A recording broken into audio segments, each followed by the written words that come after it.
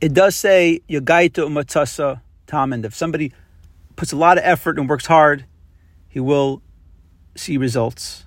However, your results are in comparison to the hard work that you've done. However, true hatzlacha is when it comes from Hashem. Like it says by Yosef, Hashem matzliach darkei, Hashem brought him hatzlacha. So too by Eleazer, the servant of Avraham, who had tremendous success in his mission that he went to go get a wife for Yitzchok. The same day he left, he arrived, he had kvitzas haderech. He found Rivka right away, and when he wanted to leave, everything worked out smoothly beyond his wildest imaginations, tremendous success in every area. And that is because he was an avdei avos. He was an eved to the avos. He was an eved to the nasi hadar.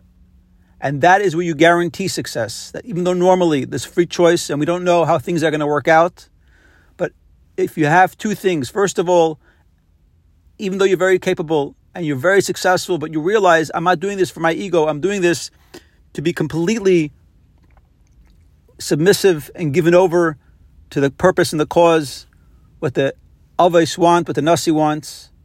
And together with that, you realize that it's not my power that's going to bring the success. You daven to Hashem and you ask Hashem to help you. With these two things of being an eved, serving and completely submitting yourself over, and davening, you're guaranteed to have 100% success.